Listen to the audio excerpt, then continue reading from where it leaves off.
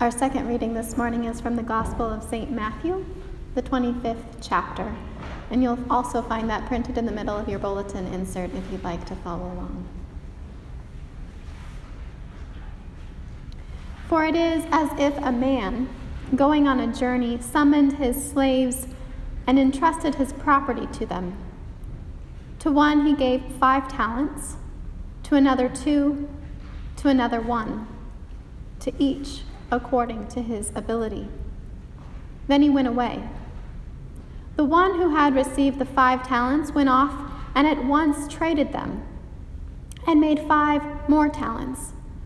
In the same way, the one who had the 2 talents made 2 more talents, but the one who had received the 1 talent went off and dug a hole in the ground and hid his master's money.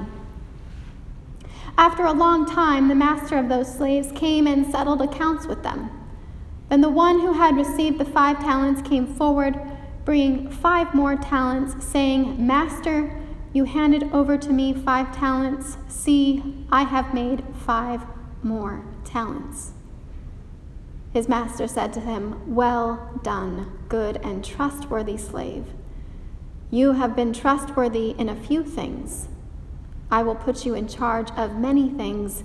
Enter into the joy of your master." And the one with 2 talents came forward, saying, "Master, you handed over to me 2 talents. See, I have made 2 more talents."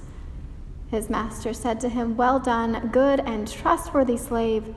You have been trustworthy in a few things. I will put you in charge of many things. Enter into the joy of your master." Then the one who had received the 1 talent also came forward, saying, "Master, I knew that you were a harsh man, reaping where you did not sow and gathering where you did not scatter seed. So I was afraid, and I went and hid your talent in the ground. Here, you have what is yours." But his master replied, "You wicked and lazy slave. You knew, did you, that I reap where I did not sow and gather where I did not scatter? Then you ought to have invested my money with the bankers, and on my return I would have received what is my own with interest.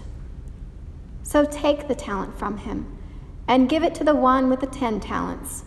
For to those who have, more will be given, and they will have in abundance.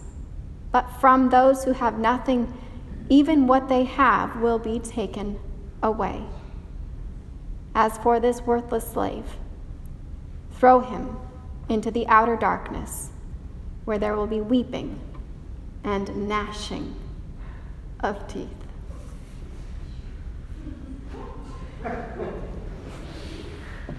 Yeah. When I was in elementary school, to start on a lighter note, my brother and I took piano lessons from Mrs. Foos. She and her husband lived in an old farmhouse on a winding road. Every Wednesday evening, we would walk up the sidewalk, past a cottonwood tree, perfect for climbing, and a kiddie pool where Sally, her goose, bathed. And we'd enter Mrs. Foos's house and dread having to reveal how little we practiced that week. She used to have me work on pieces from a book called Finger Power. Though I trusted that the exercises were strengthening my fingers, as the title promised, I always found the pieces to be tedious, an unwanted challenge to my music reading abilities, with little reward in the end. They were rarely a thing of beauty. One week, I decided I was going to surprise Mrs. Foos and perfect each of my songs, including that week's exercise in Finger Power. Now, I must have been a little impatient, or perhaps overly confident, because when I sat down at my piano and quickly discovered the logic and heard the beauty in the exercise, I didn't even think twice about checking whether the notes matched the keys I was playing. Finally, finger power had given me a beautiful song that made sense, and I was grateful. I memorized it almost immediately, adding emotion and using the damper pedal generously. When Wednesday came again and I proudly played the piece, Mrs. Foose listened quietly all the way to the end. And when I finished, she said, "Well, that was beautiful, but that's not what's on the page." I couldn't believe it. What a letdown. I felt like I was Mrs. Foose as I read through commentary after commentary about the parable of the talents. Beautiful, worthwhile lessons to practice, but the notes are not on the page. Even so, it was tempting to just get on board. It's less risky that way.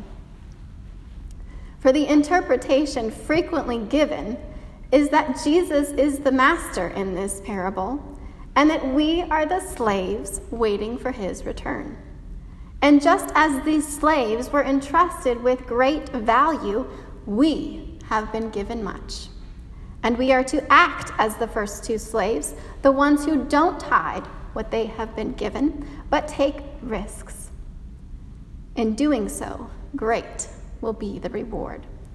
For we are in the building of the kingdom together. What are those gifts we've been given? Some say love, mercy, forgiveness. Those are the riskiest things to give away, and they yield the greatest rewards.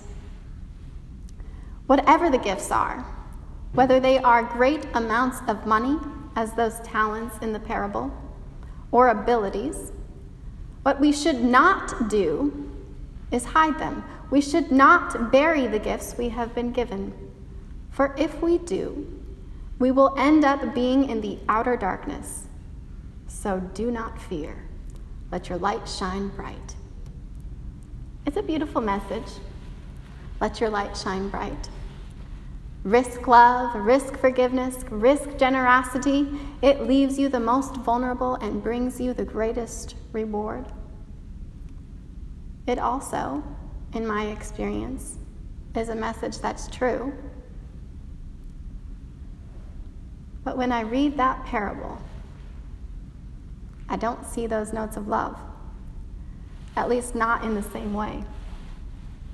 I hear of a harsh master who exploits others and expects his slaves to do his bidding in order to bring in more profits, which presumably involves taking advantage of others as well. I hear a master who commands that the one who speaks out be sent to the outer darkness, to what sounds like his terrifying death. I hear a reflection of what is often found in reality. Those who have much are given more. Those who have little are not. I don't hear mercy. I don't hear forgiveness. I don't hear generosity. Certainly not from that master. If this is Jesus, if the master is Jesus, of course we would opt for a different, brighter explanation. How could we be led by someone or something so awful? When I listen to the one who we are traditionally warned not to like, the one who is proclaimed to be wicked or stupid and lazy, when I listen to that voice, I hear someone who is bold and brave and has his finger right on the money. Master, I knew you were a harsh man, reaping where you did not sow, and gathering where you did not scatter seed.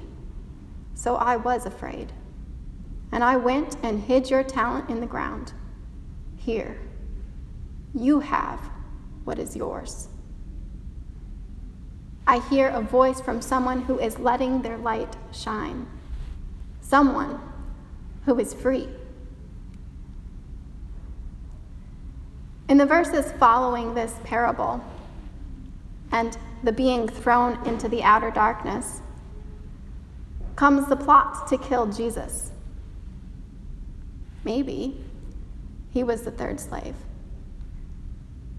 It would be inspiring for him to be someone with such integrity, for the people to have seen in the voice of the slave, Jesus. Inez Torres Davis is an indigenous Latina with Chiricahua, Apache, Mayan, Aztec, and Spanish heritage. She is an educator and the director of Justice for Women of the Evangelical Lutheran Church in America. She wrote a Bible study for the LCA called Listening to the Third Slave, based on this parable of the talents. In it, she reminds us that Matthew's community lived in a hierarchical and exploitative society. They were familiar with having distant Roman overlords. Most of the people were peasants, artisans, and slaves, who were the sole producers for the empire, certainly not lazy or stupid.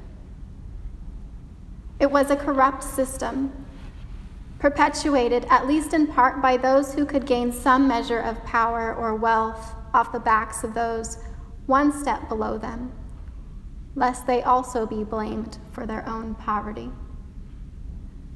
The trade and bartering system increased the stream of wealth from the poor to the elites. Knowing this about Matthew's community, I can imagine that it might have been a relief for them to hear someone tell it like it is. To hear someone say what everyone else was afraid to say, even at risk of great personal injury and loss of societal acceptance. To say, you are exploiting us, and I'm not okay with exploiting others for you. Heard in this light, the parable might also have been disturbing for those who had become co-opted by the empire, controlled by the brutality of Rome on the one side, as Davis points out, and their own desire for wealth on the other. Davis explains that the co-opted Jewish aristocrats ensured and improved their standing through cooperation and collaboration with Rome. They did this through a complicity that further disfavored their own people, but which provided them some measure of relief, some favor, and a few of the trappings of privilege. And unfortunately, blindness, denial, and absorption in the system prevent those with privilege from understanding their own captivity. And they guarantee Rome's continued prosperity. It is disturbing that what is rewarded in this parable is the perpetuation of an exploitative system. But of course, it would be. That's how it works. Davis observes that with lives so controlled, the eventual surrender of the slaves to compliance is not a surprise. On the contrary, those who maintain shreds of their personhood under such complete control by another are those who surprise us.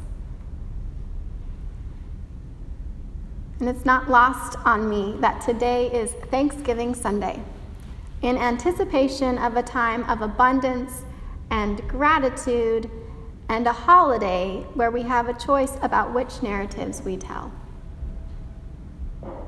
Is it a story about how two peoples decided to take a risk and come together, and in so doing they received abundantly? A story about a hope for community, for well-being? Is it a story about exploitation and horrific violence? About believing in our own privilege so blindly that we conveniently forgot we were standing on borrowed land? Beautiful ideas,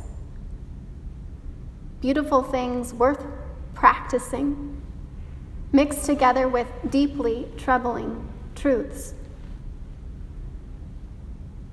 What do the narratives we tell reveal about our hopes for the future, who we want to be, what we want to practice, what notes we are willing or ready to see? The brilliance in this parable is that it's all there. All the parts of ourselves to disturb and inspire us, that we might truly be liberated people in our action and inaction, in our willingness to see and speak, as we help strengthen and honor the personhood in one another. Deep inside, encourages Rachel Noemi Bremen. Our integrity sings to us whether we are listening or not. It is a note that only we can hear. Eventually, when life makes us ready to listen, it will help us to find our way home. To you I lift my spirit. You who are enthroned in every heart, have mercy on us, O compassionate one. Have mercy that we might turn away from our blind and ignorant ways. Too long our souls have been veiled by fear. Have mercy. Lead us to the path of wholeness. Amen.